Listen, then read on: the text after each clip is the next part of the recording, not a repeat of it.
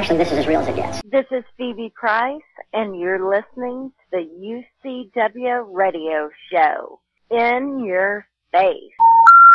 The number you have reached, 911, has been changed to a non-published number. You're listening to UCW Radio. In your face.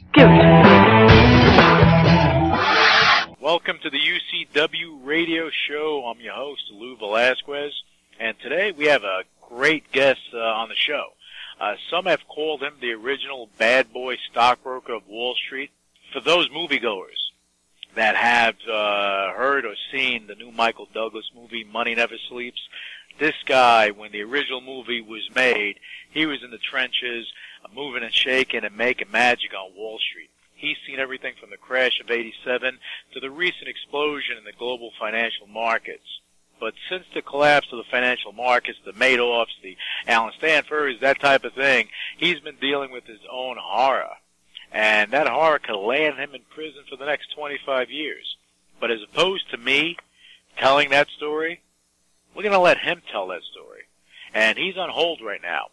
So without further ado, let's bring on the provocative and sometimes controversial Ross Mandell. All right, Ross, welcome to the UCW Radio Show. How are you? Good, Lou. How are you today? Pretty good, Ross. Thank you. And I also want to thank you for coming on the show today. I really do appreciate you taking time out of your very hectic and busy schedule as of late. Thank you, Lou. I mean, it's just a privilege to be asked. You're a terrific guy, and I'm just grateful to be here today. Who lied to you? Somebody was lying to you. I gotta say nice things. You're my host today. Yeah, I know. Well, you don't have to be so nice, but but I am grateful. Well, I appreciate it. But I want Ross. I want people to get a little more familiar with you before we go forward, because you have an interesting story. Your background, I find it intriguing, and for some, it's going to be inspirational. But I want to give some broad strokes on you. You were a big mover and shake on Wall Street from the mid-'80s till about, 2007, 2008, about then, right?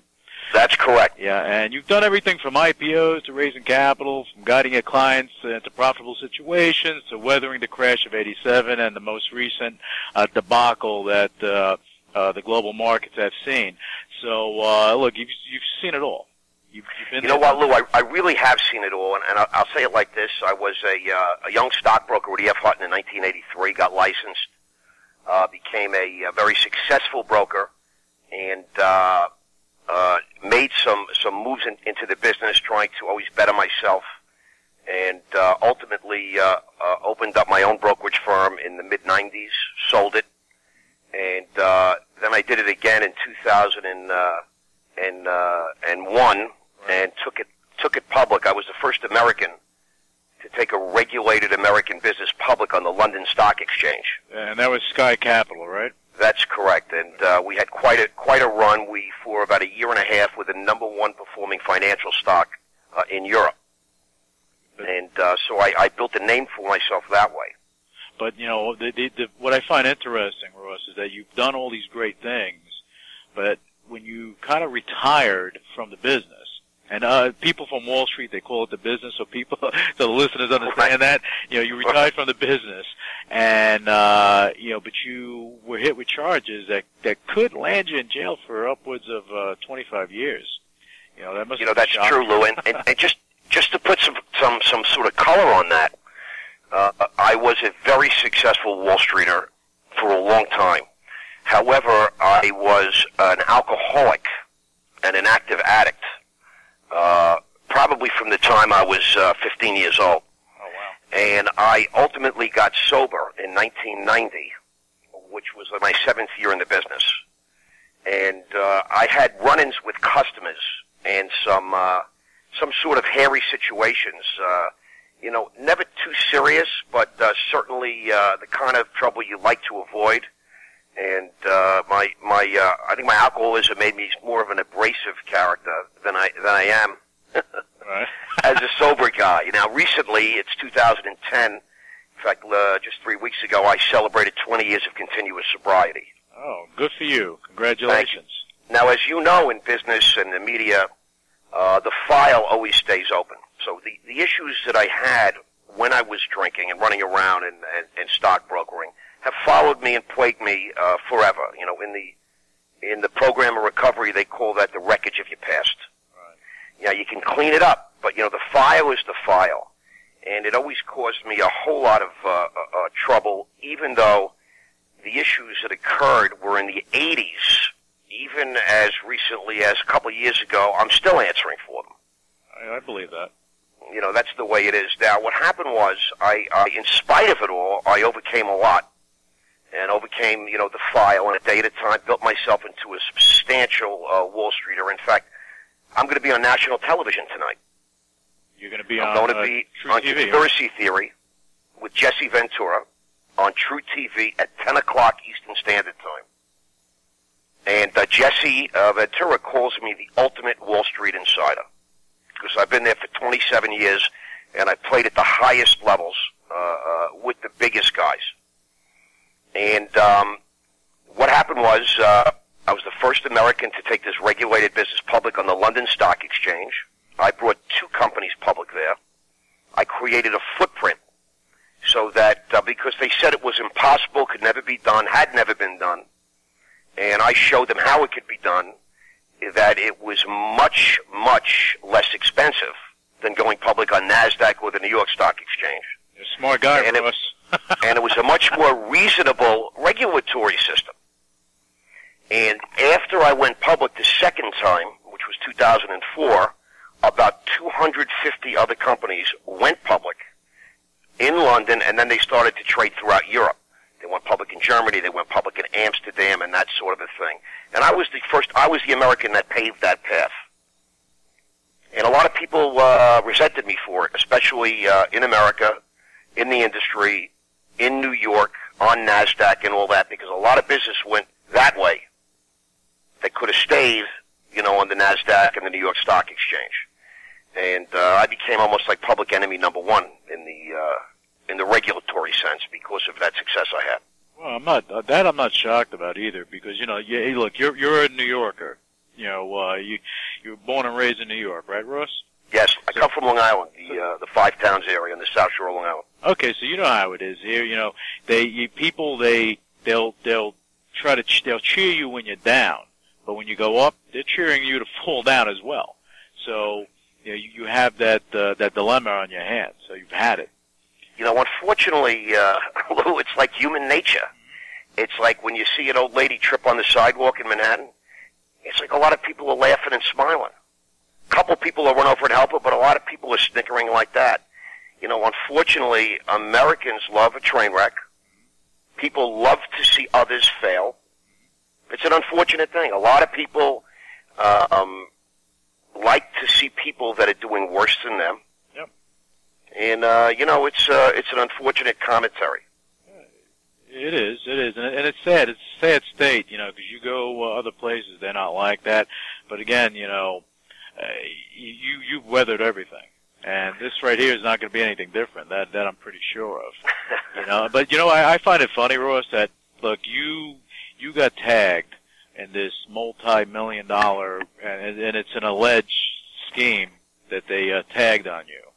Okay, and throughout, I'm going to say for the past 10, 15 years, you've had, or longer than that, past 20 years, you've had guys on Wall Street that have done horrible things. You know, talk about Bernie Madoff, Alan Stanford. You know, let's even go to the schlock firms. And for those that don't know what that means, it's like the little rinky-dink firms that kind of spin people out and do things like that. But you have like a Stratton Oakmont from way back when. Yep. Yep. No, there are organizations that, from the moment they're put together, the idea is just to earn off them, not to, you know, build a proper business. Right. Right. And then you were trying to build a proper business. Well, I actually did build a proper business. Now, I'll say this to you, Lou. It's very interesting. Because of my past, because of that file we referred to earlier, I have been one of the most regulated guys in the history of Wall Street. And I went public in London, which means, and I was an American regulated business. I was regulated by every regulator in New York and Washington, and I was regulated by every regulator in the UK. And we produced audited numbers, and we were run by a proper board of directors. We had a United States senator, 3-term senator on our board, a former member of parliament, a parliamentary appointee. You know, it was a proper business, proper company, and everything was done by the book. You know, it was evidence of that. I can tell you, we spent over $20 million in legal and accounting fees in a 5-year period to get it right. I mean, people who intend to do things in a wrong way, they don't spend $20 million. They put it in their pockets. Of course. On proper lawyering and proper accounting. It's a big business today, and it's a highly regulated business. But let me just, I'm going to interrupt you for a second, Ross. Sure. I apologize, but I just want No, let's keep it moving. Yeah, I want to expand on that thought. Now, you were adhering to the rules and regulations on the London Stock Exchange. You were adhering to the rules and regulations here in the United States. Here's the funny thing. Every single transaction that occurred, and every single procedure, depending on where the activity occurred, we had to be completely familiar, and took tremendous amounts of legal advice and also cultural advice on how to behave and how to conduct ourselves, both in London, in Ireland, all over the UK, all over Europe, and on parts of the Middle East as well, and in America. Right. And we had to we paved the way. It hadn't been done before. So we had the burden of trying to get it right. And we went to great lengths to make that happen. I mean, just to great lengths. The bulk of the business, the sort of magic niche that we had, we were the largest brokers selling American ideas into the UK at one point. But more importantly, we were the first guys to go public on the stock exchange there. And I was indicted in July of 2009 on 2 counts by the Southern District of New York, conspiracy to commit securities fraud and the actual securities fraud. And the charges have everything to do with what occurred on the London Stock Exchange, in London, in Ireland, in Scotland, with residents of the UK and Europe and so forth. Can I ask you something, Russ? Surely. Now, your company, Sky Capital, they were registered in London, right? Well, we had multiple companies in the Sky universe. Okay. Sky Capital Holdings was actually a Delaware holding company. Okay. And it was registered in America, in Delaware, and it went public in London. Okay. But we did become a full-on member of the London Stock Exchange, and we acquired a very successful brokering firm in London. Okay. And so we created a London, all in conjunction with attorneys, accountants, auditors, our nomads, our nominated brokers. These are all terms that you might not be familiar with if you're from America doing business in America. Right. The rules and regs over there have their own, their own twist and their own spin and their own language. Sure. And so we were dealing with every proper authority in making this construct. And so we had a full-on UK stock brokerage firm, which was not registered in America, but we owned it in this American holding company, which was public in the UK. And we were full-on members of the London Stock Exchange and whatnot. Okay. All right. So, but based on that, you were doing most of your business overseas. That's correct. Okay. So, but they indicted you here in the United States in the Southern District of New York. This is where they brought you in. Correct. And the interesting thing is that, as you said earlier, I had retired, sold the business with the knowledge and approval of the authorities in New York and London, and retired down to Boca Raton, Florida. And about 16 months later, 1 week after Bernie Madoff was sentenced, and this whole Madoff thing occurred during the period of time that I had retired. That's right. And sold the business properly. And a week after he was sentenced, I was notified that I had to come surrender and be arrested in New York, which I did on July the 8th, 2009. And when I read the indictment, which the FBI was kind enough to let me do in headquarters there, I was stunned because aren't they nice? You know what? They actually were. They actually were quite nice that day. Okay. And they executed a search warrant in 2006, and they were actually quite nasty and out of line, and that's a fact. And they perp walked me. This is a very interesting story, but it's factual and true, and I'm happy to tell you. When you get arrested and you surrender at FBI headquarters, once you're processed and interviewed and all that stuff, you get to go to court. So they handcuff you, and now you remember they've taken away your belt, they've taken away your tie, they've taken away your shoelaces, right. They've taken away your cufflinks, so you're a little bit, you're disheveled. Together. You're disheveled going to 600 right. Pearl. And then they spent about a half an hour organizing us. There were only 6 guys. Right. How they were going to transport us 1 block to the courthouse. And they want to organize you in an order of importance, which, people didn't understand. I had been given a heads up that this was going to happen, and I've also been told that it's unconstitutional and violative, but they do it anyway. Right. Just so you know, and I'm happy this is being recorded. So, the agents line up on either side of you, and they are going to walk you to a car, which is going to drive you exactly 100 yards to take you to the courthouse, so then you can be arraigned and so forth, go in front of the judge and whatnot.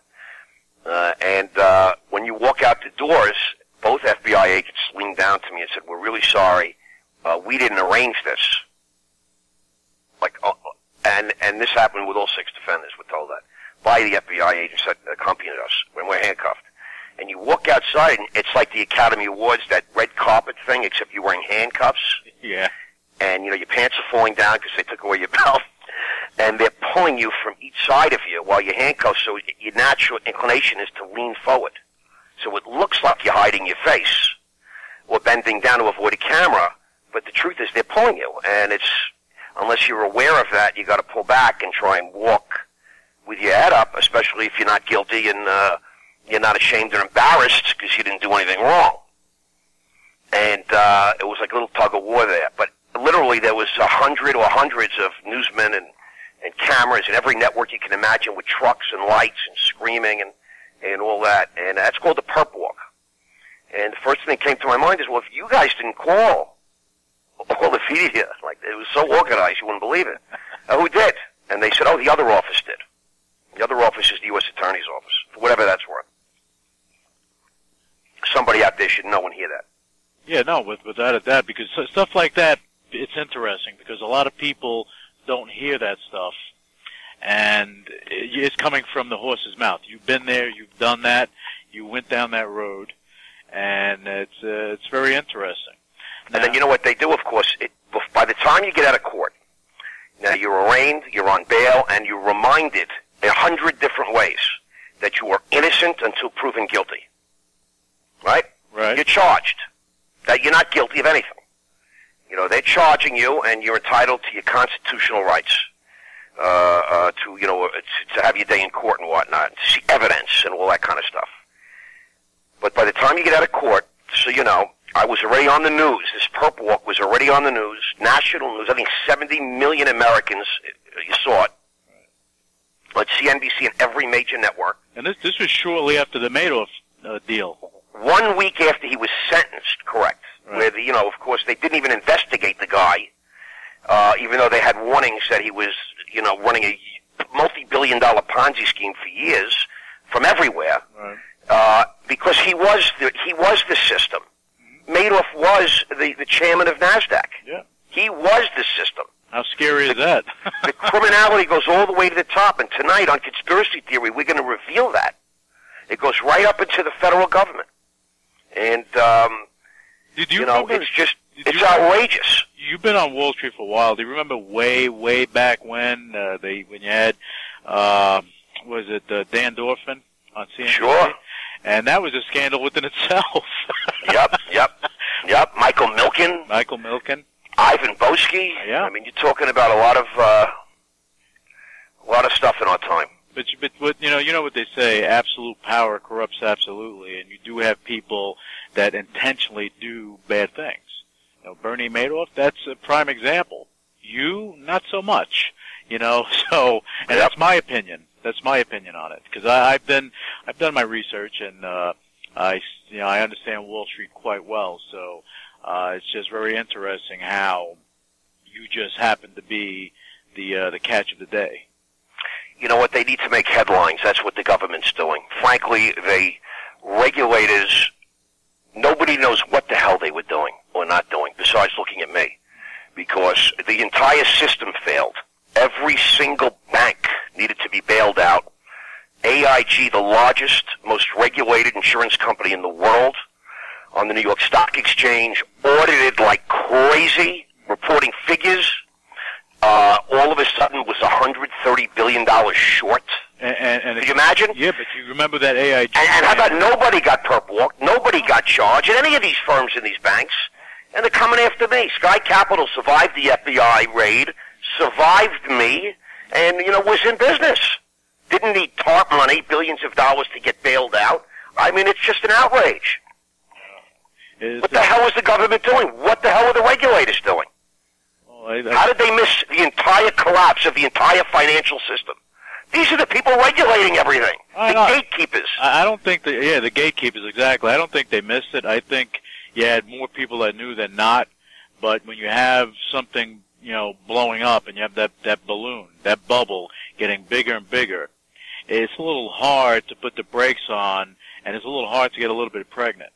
When you're pregnant, you're going to give birth. One way or the other, that's going to come out, Right. And that's what happened. Well, you know what it was? It was institutional corruption. If they had been doing their jobs, this never could have happened. If they were regulating these banks and these brokers properly, they would never have needed $650 billion to get bailed out. If they were being regulated properly and governed properly, they never would have had 35-to-1 leverage. They never would have been selling CDOs and all this nonsense that was unregulated. These were like the penny stocks of the 80s. Yeah. There was no real market for any of them. They just put up numbers, marked things to market at their convenience, made the prices themselves. The regulators were all in on it. Congress was all in on it. And, it's just a frightening testament. And tonight we're going to prove it on conspiracy theory. Literally, we're going to prove it. Well, I believe, and we're going to take a break for a second, Ross, and I want to continue on this topic. So just hang on. We're going to be right back. The odds of becoming a signed artist and having 3 #1 albums? 1 in 100 million. The odds of going on to win 6 Grammy Awards? 1 in 1.4 million. And the odds of this performer having a child diagnosed with autism? 1 in 150. I'm Toni Braxton, and I encourage you to learn the signs of autism at autismspeaks.org. Autism Speaks. It's time to listen. Brought to you by Autism Speaks and the Ad Council.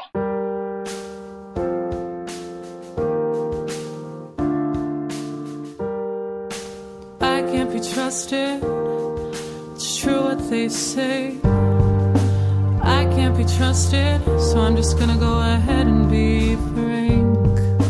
Hang up the phone now. Go ahead and run away. 'Cause I can't be trusted, not even on my best day. And it is all my fault. We want 2 different lives. It is all my fault. I should have gone ahead and lived a life. And you're just a victim. Oh, I did this to you. And it is all my fault. I deserve to hurt too. I can't be trusted. No, no, no, no. I can't be trusted. No, no, no, no. I'm just a bad guy. You're just too good. Oh, I'm just a bad guy. Oh, I never understood what it was that you gave me and all the things you would if you could. 'Cause I'm just a bad guy. Oh, and you're just too good. Oh, I can't be trusted. No, no, no, no. I can't be trusted. No, no, no, no, no. I can't be trusted. No.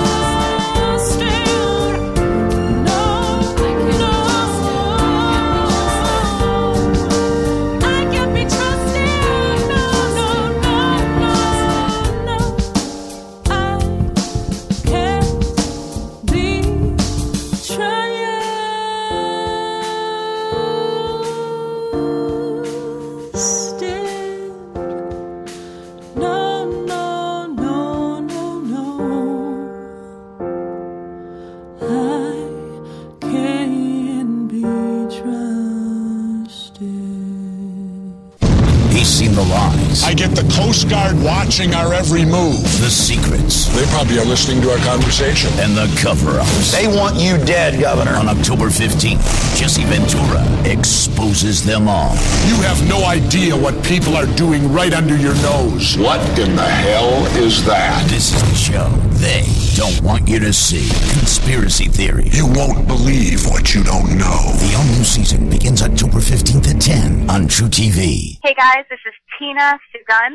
You're listening to the UCW radio show with Lou in your face. All right, Ross, we're back, and I want to touch on what you left off on with the conspiracy theory and everything. My view on it is that, you had politicians, you had people that knew what was going on, but there was too much profit to be made. You always follow the money. Yeah. And these guys lined their pockets. You look at members of Congress that were getting these sweetheart mortgage deals from places like Countrywide. I mean, you're talking about the congressmen that were regulating the mortgage companies were getting like these zero-interest mortgages. I mean, crazy. Yeah. I mean, just absolutely out of control. Out of control. Well, look, and if you had bad credit, they push you in. They push you through. And nobody got perp walked there. Nobody got arrested. They came after guys like me, and round up the usual suspects. Let's make some headlines. Let's give some comfort to the Americans that the American people, we're really on it now. We might have missed it. We might have missed the entire collapse of the United States economy. But we're on it now, and we're going to get Ross Mandell and a couple of guys like him. I mean, it's pathetic. It's frightening. It's sad because, look, the Bernie Madoff thing, for sure, the guy, was, in my opinion, guilty across the board. There's no ifs, ands, or buts about it. I'm going back to the penny stock days, the guys at Strand Oakmont, bad stuff. But you look at a guy like Alan Stanford, right. Was it really that bad, as they say? You know what? I don't know enough about it, but I'll say it like this. If you listen to the newspapers and you listen to the prosecutors, you really start to believe what they say. Yeah. And then when you're in my shoes, you realize they're just making this shit up. I don't believe a word anymore. That's how terrible it has become. Yeah. Because I cannot believe a word that comes out of their mouths. Because it's just incredible. And unless you were in my shoes, you can't humanly believe it. That's why it's better to do your own research, and to the listeners that are listening to this show right now, you have to do your own homework. You have to do your own legwork. You got to get information for yourself, because you have the media. They'll tell you what they want you to hear, not what you should hear, but what they want you to hear. That's for sure. And that causes damage. And talking about the media, and in your case, recently the Huffington Post wrote something interesting. Robert Rosenthal wrote something interesting about you. Do you want to touch on that? Yeah, I would love to. A couple of things have happened recently. Rob Rosenthal's a guy that came across me on Facebook. He's a writer and editor for the Huffington Post. I had decided that I wasn't going to take this lying down, being wrongfully charged, and have my reputation and my life ruined. And I realized that unless people really got to see me and know me, they're just going to believe what the newspapers are saying, what the government's saying, and all this nonsense. And so what I did was I agreed to go on a reality show. At first, I was really pushed to do it. I didn't want to do it. But ultimately, I started to see the logic in it. I really have nothing to hide. I have no secrets, unfortunately. I'm living a very public life. But the truth is, people are getting to know me, the real me. And it doesn't jive with what people have said about me in the past and what's been written and all this kind of stuff. And we all know hatchet jobs go on, and innocent people get charged every day. And how many innocent people have gone to jail for how many years? I can't even.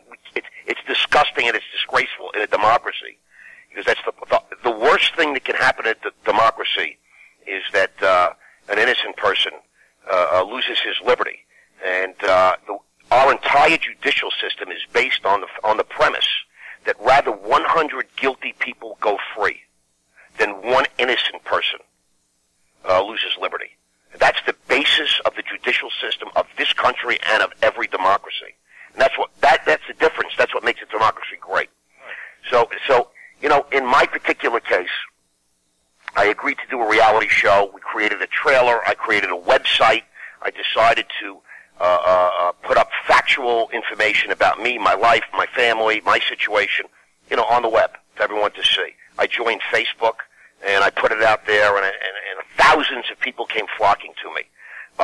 Other people, other producers and production companies and networks started to find my story interesting, and I started to get a tremendous amount of interest in what I'm doing and all kinds of approaches and whatnot.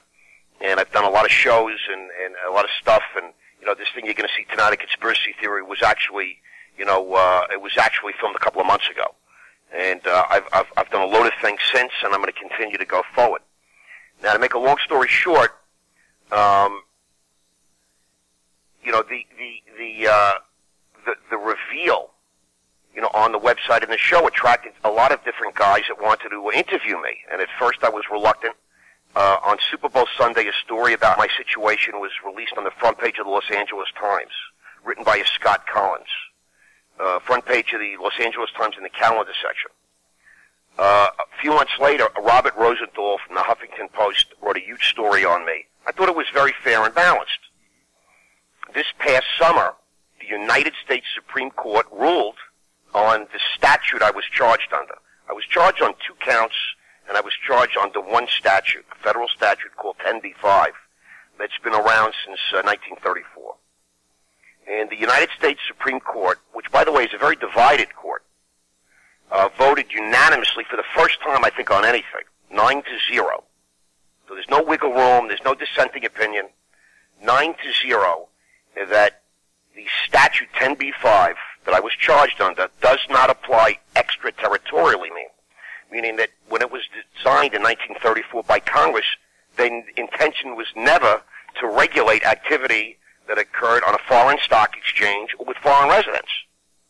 Even if the activity occurred here, from America, even bad activity, if you're dealing with securities that are not listed on an American stock exchange, and the ultimate buyers are residents of a foreign country, the law does not apply. It is unconstitutional to apply that law. Now, when Rosenthal saw that, he got all crazy and spoke to me about it and learned about the Jesse Show, and I had been on Fox TV 7 times since my interview with him, my last interview with him, my first interview, and several other things have gone on. And he wrote a very fair and balanced story about it. And he found it to be almost like a miracle from God that in the middle of this case, a statute that's been on the books for 75 years is ruled unconstitutional in a unanimous decision by a court that's very divided, in their opinions generally.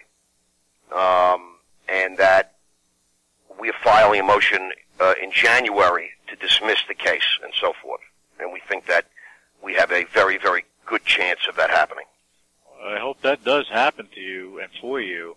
I think that any law that was set, back in 1934, and I think at that time you had other exchanges and other parts of the world that they didn't even exist.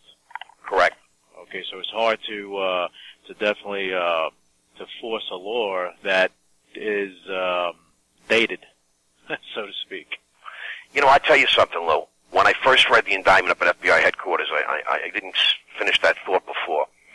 I was reading, I said, why are these people charging me about activity that occurred on the London Stock Exchange? They don't even know the rules and regulations on the London Stock Exchange. I do. We owned a firm in London. We had a proper regulated firm with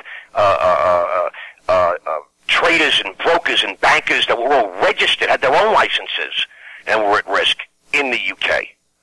And I didn't understand how they could possibly charge me.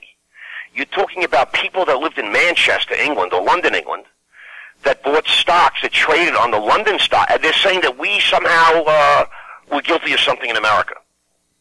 I just could never understand it. And my lawyers also agreed, and we're planning to attack that, period. And then, of course, the Supreme Court decision came down, which was just shocking. Because, you know, when you really read the law, it's just crazy. It doesn't work. Yeah. But can I ask you something? You were charged here in the States. You were not charged by the London Stock Exchange. I was charged by the Southern District of New York, criminally, those 2 counts under this statute, and I was also charged at the same time by the SEC, but not, civilly. But not in the UK. No, I was not charged in the UK. But you were charged here for stuff that happened over there, allegedly. Right. But, see, that makes no sense. They claim that we manipulated the London Stock Exchange. I mean, it's just the craziest thing I've ever heard, to be honest with you. Did you manipulate the New York Stock Exchange? It's just one of the craziest things I've ever heard. The New York Stock Exchange too, and the NASDAQ, the American Stock Exchange. What else? You know, I killed Kennedy, I'll admit it. Yeah. I was only 3, but, you know, I was very mature 3. But, I mean, this is the stuff that, you know, people need to hear. Because I think it's a shame, because what happened to you, you know, even though you sold your business and everything, it actually put a company out of business.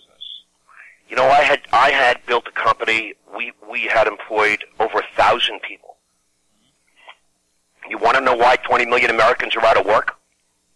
Because the government is failing, the regulators are failing. I mean, we were literally put out of business. And I'll give you two names: Lehman and Bear Stearns. I mean, could you imagine? Still to this day, it's too big to fail, but they didn't fit in. Yeah. Let's give it all to Goldman Sachs and J.P. Morgan. You know, I mean, you want to talk about criminal. Yeah, I mean, these are the people that should be charged, and these are the people that you know, should have these issues. You know, it shouldn't be me. I'll tell you that much. It's a government orchestrated reverse merger of sorts. That's for sure. Yeah. That's for sure. And tonight we demonstrate that on the show, literally. I mean, I give the producers of this show and the network a great deal of credit. They did a tremendous amount of investigative work. They're going to show diagrams, photographs. I mean, people are going to be shocked. They really prove what's going on. And I think it's going to be a shocking, eye-opening, you know, reveal-all. And the American people, you know, I think the American people are going to get it because we break it down in such a simple way. And, you know, people just understand when they're hearing the truth. You know, there's something about the human brain that just understands when it hears the truth, you know? Well, if you do you listen to Tony Robbins at all? Oh, yes. Okay. Huge fan. There's something, I mean, he's great, he's a great speaker. There's something that he said, and I saw something, and it was interesting.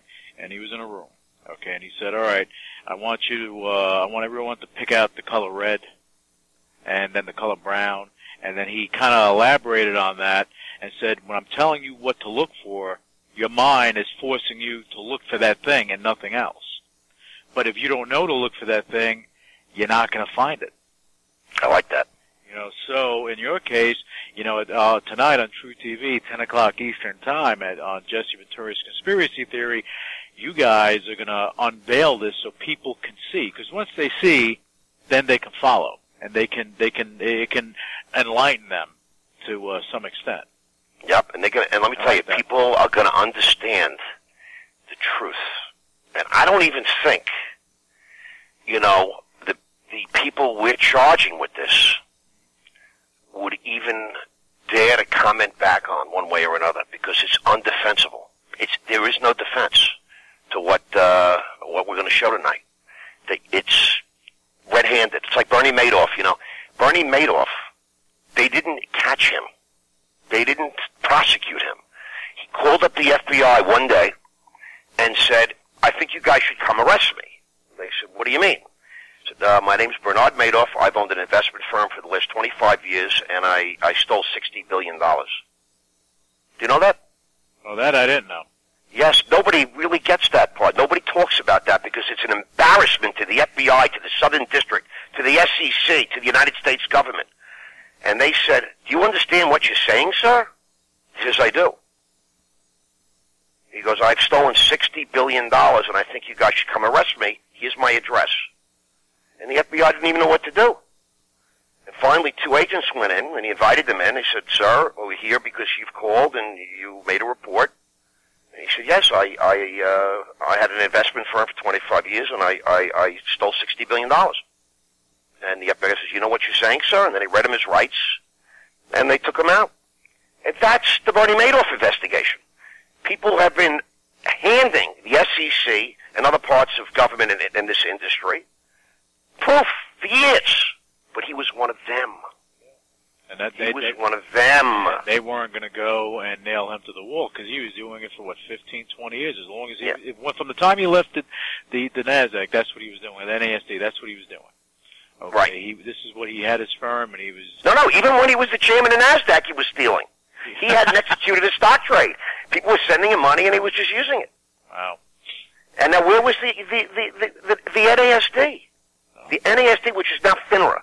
They were charged with all this, investigating. FINRA is the new thing. FINRA is the new thing, What happened was, to cover up the mistakes of the past, the sins of the past, they took the NASD and they combined it with the New York Stock Exchange and made one regulator. Yep. So instead of having like 2 regulators that do nothing, now we have one giant one that does nothing. Except the bidding of various congressmen and the bidding of various people in the regulatory system, that work with the big 9 that are too big to fail, that continuously fail.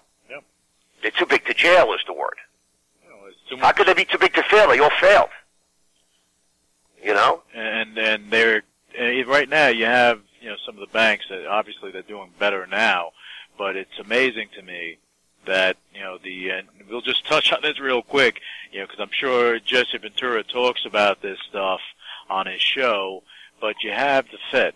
People think that the Fed is the U.S. government. The Fed is not. The Fed is not. It's the U.S. It's the United States. The United States of America's bank, which is the Federal Reserve right now is conducting the biggest Ponzi scheme in the history of the planet Earth. So you know. Now, those are not my words. I'm quoting Bill Gross, who is the head of PIMCO, the largest bond portfolio manager really ever, but certainly in the last 30 years with the best record of return. And I know Bill Gross, I know that he came publicly, and he offered the U.S. government, he said, I will manage what you're doing. I will manage the bonds, charge you nothing. Let me just help to get this country in order. And they said no. Of course they said no, because they're robbing. They're robbing and stealing and lining their pockets. Why would they want a proper person to come in and run it properly? But Bill Gross has just said, Ben Bernanke and the Fed, in conjunction with the White House, the powers that be, are running the biggest Ponzi scheme in the history of the planet Earth. And I'm going to tell you, I'll explain it to you just in 1 second. Everybody is watching the stock market go up. It's gone up 600 points recently in the face of terrible news, terrible earnings, the greatest unemployment in history, the greatest level of insider selling in history. Gold is at an all-time high. It was at $40 the other day. It's trading at another all-time high today. Silver's at an all-time high. Copper's at an all-time high. Wheat's at an all-time high. Sugar is at an all-time high. Yep. Cotton is at an all-time high. Yep. Everything is at an all-time high. And everything just keeps moving higher and higher. Ben Bernanke, like a drunken sailor, said to the market, I'm coming in with $600 billion. We're buying. Now, you tell me what happens when you go into any market with 600. You say you're loaded with money and you're going to spend it right now on what they're selling. You think you're going to get a reasonable price? No. All of a sudden, the prices are just going to be driven up. Yep. Why? Because this false buying. Sure. And what happens when the false buying dries up? You're going to have a devastating crash in price of everything. Yep. They're leading America to slaughter right now. And they think it's a good thing.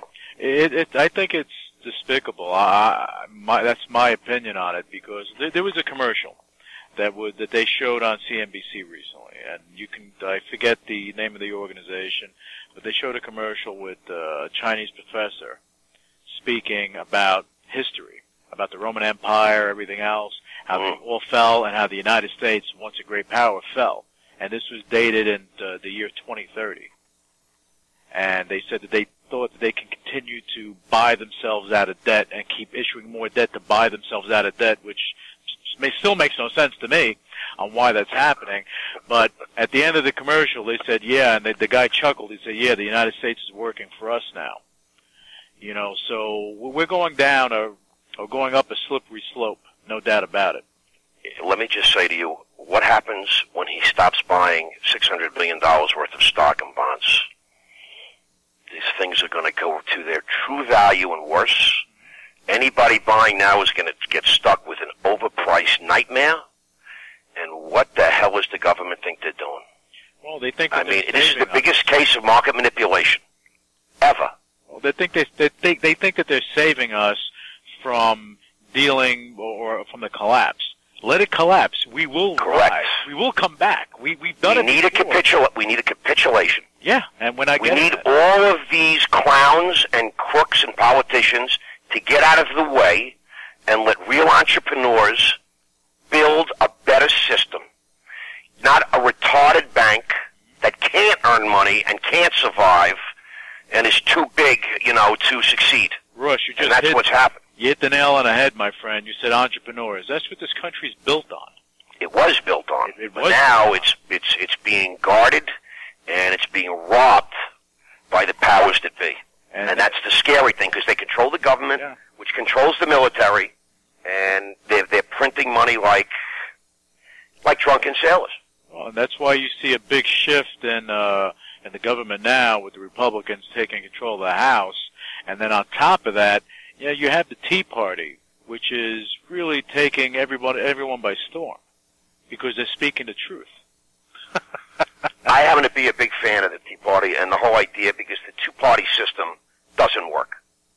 It just doesn't work. You have corruption on both sides of the fence. And, I think the idea of a new group that has, different values and is very strong-willed and strong-minded is going to be a very, very positive thing for the country. Yeah, I think so. And I think that there has to be a shift. There has to be a change. And all the political agendas, all that nonsense has to stop. We got to get rid of career politicians. There's got to be term limits.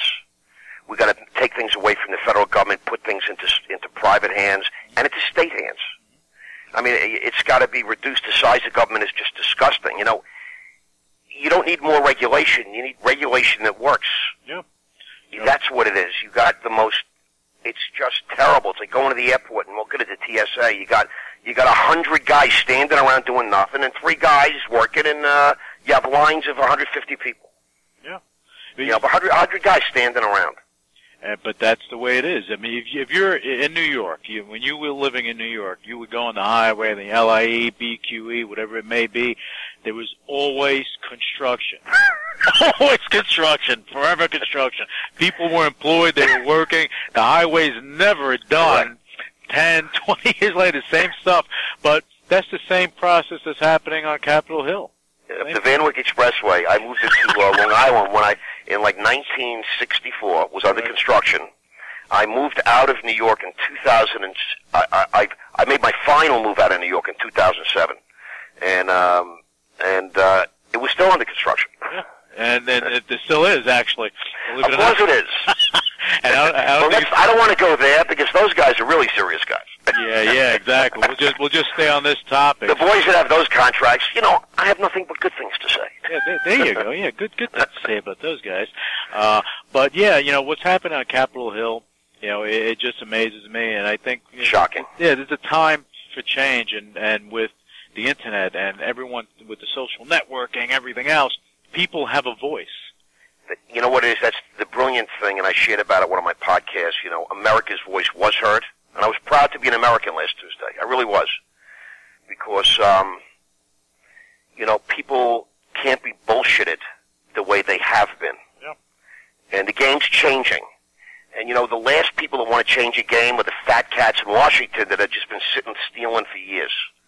You know what I'm saying? They're not interested in change, because they like it. You got guys that have been sitting in the Senate for 30 years. Yeah. You think they have any idea what's going on in their state? No. No, they don't care. And the thing is, they're talking about balancing the budget, all this stuff. It's funny that state by state, individually, you have to have a balanced budget. Right. So why can't you balance the country? With $20 trillion in debt, my friend. And going deeper, and China has most of that debt.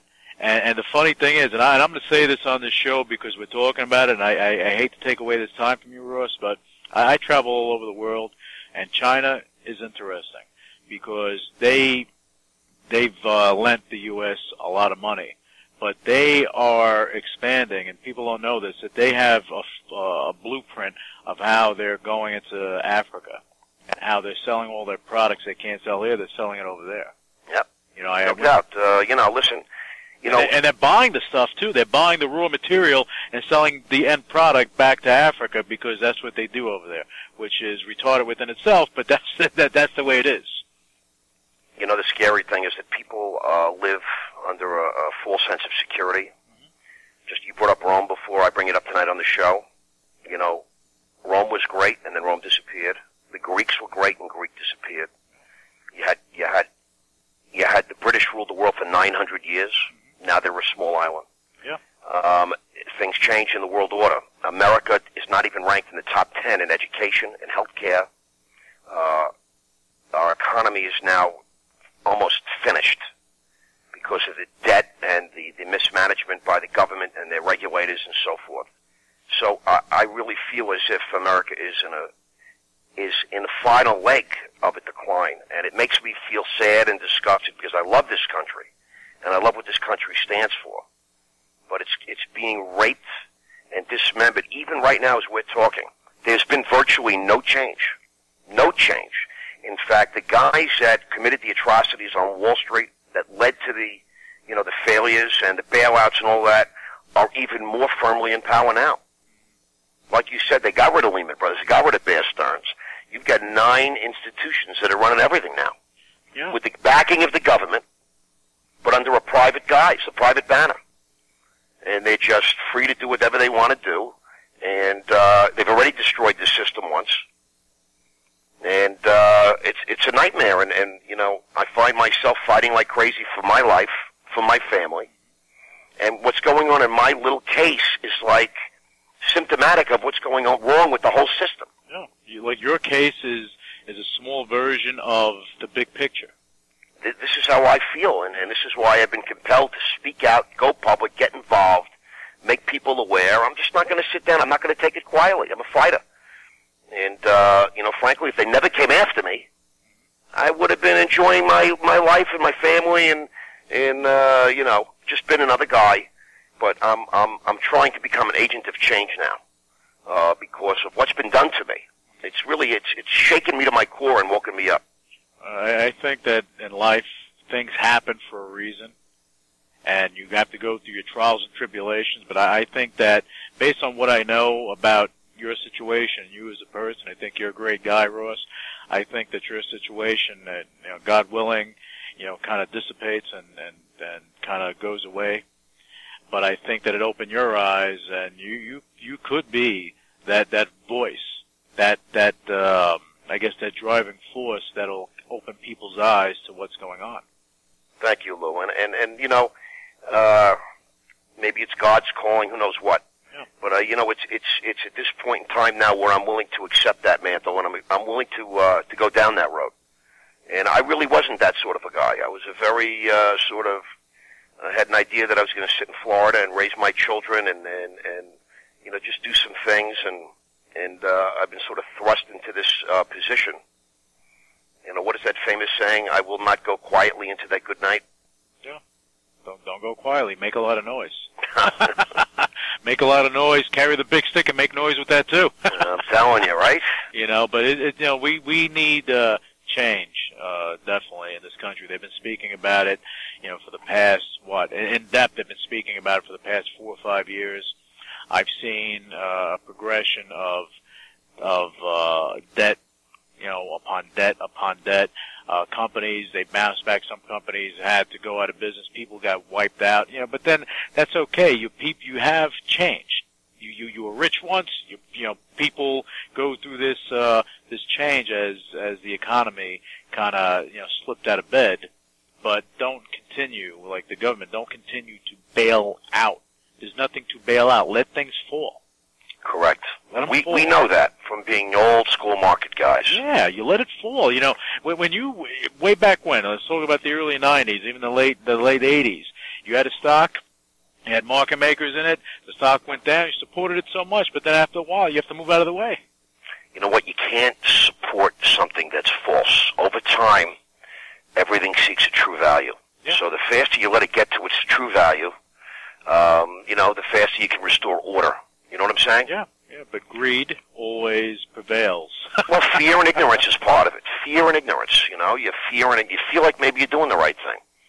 But you're just living in the moment. Well, I hope that with this change in government officials in Congress and the Senate, that will start opening people's eyes, because I think these people that were supported by the Tea Party going into office now, I think that they're going to shake that cage a lot.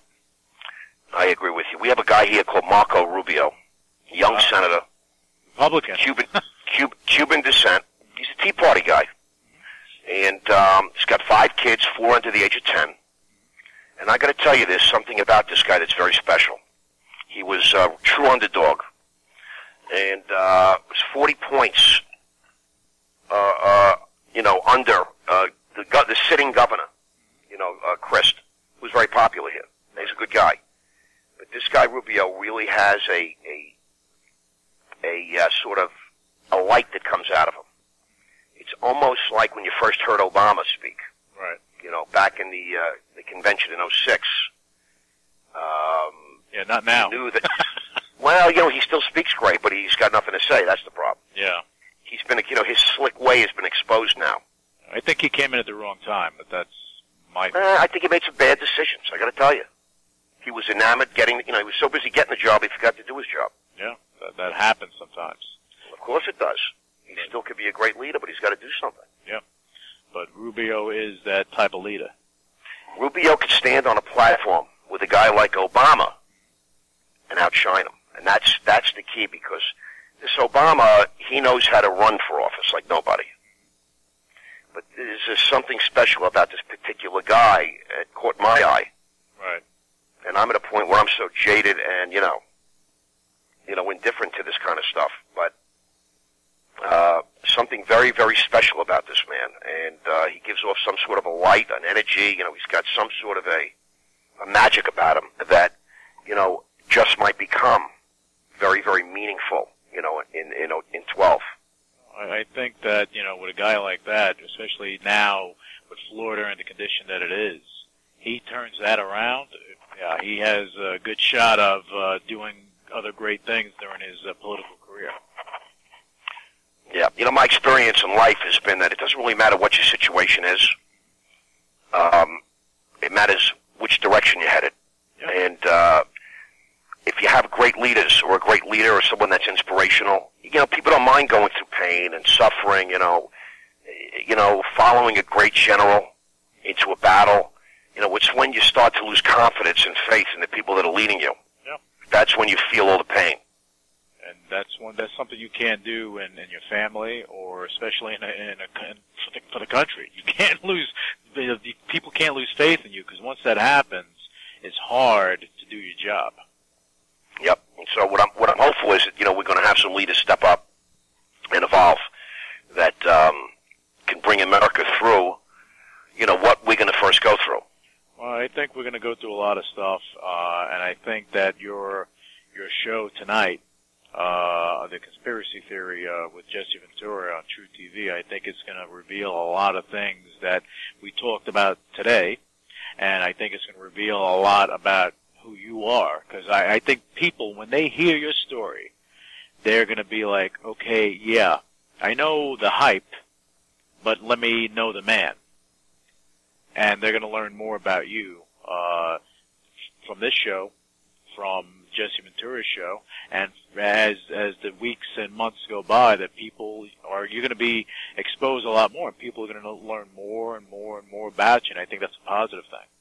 Yeah, it's very hopeful, and today, Lou, you got the first and only commentary on the show tonight. I like it. I like that stuff, and I appreciate that, Ross. I appreciate it. Now, Ross, before we let you go, because I know you have 1,000,001 things to do today, do you want to give your website information? How can people keep tabs? Love to. And all that other stuff. I have a website. It's rossmandell.com. That's double S and double L. ROSSMANDELL. It's rossmandell.com. I'm on Facebook. Ross Mandell. Same spelling. Love it if you guys would friend me. I have a personal and a fan page, both. And my personal email is ross@rossmandell.com. And what I do is I personally respond to every single email. And it's getting a little hairy, I'll tell you the truth. Yeah, I can imagine. I'm spending 3-4 hours a day at this point, and after tonight, I don't know what's going to happen. But it's cool getting a PR. I'm doing my best. I'm also on Twitter, Ross H. Mandell. I'm on YouTube, which is Ross H. Mandell, at youtube.com. But you can access that through my website. And I do a daily webcast, which is really just me and a camera and a TV studio talking for 10-15 minutes about my day, what's on my mind, current events, and so forth. And you'll find, again, access on my site and on YouTube. And, Lou, I thank you so much for your time today. Yeah, no, thank you, Ross. And I want to leave you, actually, I want to ask you one last question before I do let you go. What can we expect from Ross Mandell in the future? Yeah, well, you're going to expect a few things. Firstly, I'll be on television tonight with Jesse Ventura. You're going to be seeing me in quite a few other TV shows and talk shows very soon. You're going to see me on television with my own reality show. And you're going to see me become exonerated of these legal matters, both with civilly and criminally. I'm hopeful that will happen sometime by January, the latest. That's what I'm hoping. Could take to March, but I'm actually hoping it happens before. And, hopefully I will become a great American and a great personal story. Because, remember, I'm doing this all as a sober man. I don't drink, I don't take drugs, and I help people every day. Doing service is one of the most important parts of my life and has been for 20 years. And for some reason, nobody wants to talk about it. No one wants to write about it. But now that I've come out and I've openly and candidly discussed it, people are coming out of the woodworks because I help hundreds and hundreds of people. On a daily basis, I help at least 5-6 guys a day, on the phone or in meetings and whatnot. And that's what my life has been about, and yet you wouldn't know that unless, I revealed it, because it's an anonymous program. The government and the media has chosen to break my anonymity publicly. And I will not break anybody else's anonymity. But, in the program, in the 12-step programs of recovery, it's my prerogative. I can tell you that I'm in recovery, that I go to meetings. I just can't tell you who else does. Right. Well, that's private stuff, but very anonymous stuff. It's the spiritual foundation of the entire program. Well, Ross, look, you're an open book now, and I know, and I'm pretty confident that you will be exonerated. I'm pretty confident everything's going to go your way. And again, I guess you were meant to go through these trials and tribulations for you to do what you're doing now, and I think you're going to be very successful with it. Thanks, Lou. Some people believe that everything is God's will, and God's will is perfect. And, I found God when I got sober in 1990. He keeps me sober every day. And I never really talked about it much because why? It's like a private thing, and sure. Some people think you're wacky. Yeah, but and make a long story short, maybe this is God's will for me, and I'm supposed to go through this sort of fire so I can come out the other side and help affect some positive change in this country and in this world. Well, I think you're going to do a lot of great things, and God's will is a good thing. So, keep going forward with it, make things happen. And what I want to do too, Ross, if it's okay with you, after everything passes with you being exonerated, I want to bring you back on the show so we can talk about things that at that point we should be able to talk about a lot more things. That's for sure. So I want to have you back on because I think that people are going to be, the listeners that are listening to this show are going to be inspired by Ross Mandell, and I think you're an awesome guy. And good luck with everything. Thank you. Listen, you have my numbers, and you know how to reach me, and you're really you're a terrific interviewer and a great guy. And anytime you want to chat, you want me on the show, you want my opinion, you got me. Ross, I appreciate it. And that's about it for this segment of the UCW radio show. We had, a great guy on the show, Ross Mandell. And you can find out more about him by going to rossmandell.com. That's ROSSMANDELL.com. And we'll be back with you with our next segment, and we'll have another great guest on the show. Until then, have a great week. Initiating shutdown sequence. What is your major malfunction? So let it be written. So let it be done. Ladies and gentlemen, my mother thanks you, my father thanks you, my sister thanks you, and I thank you.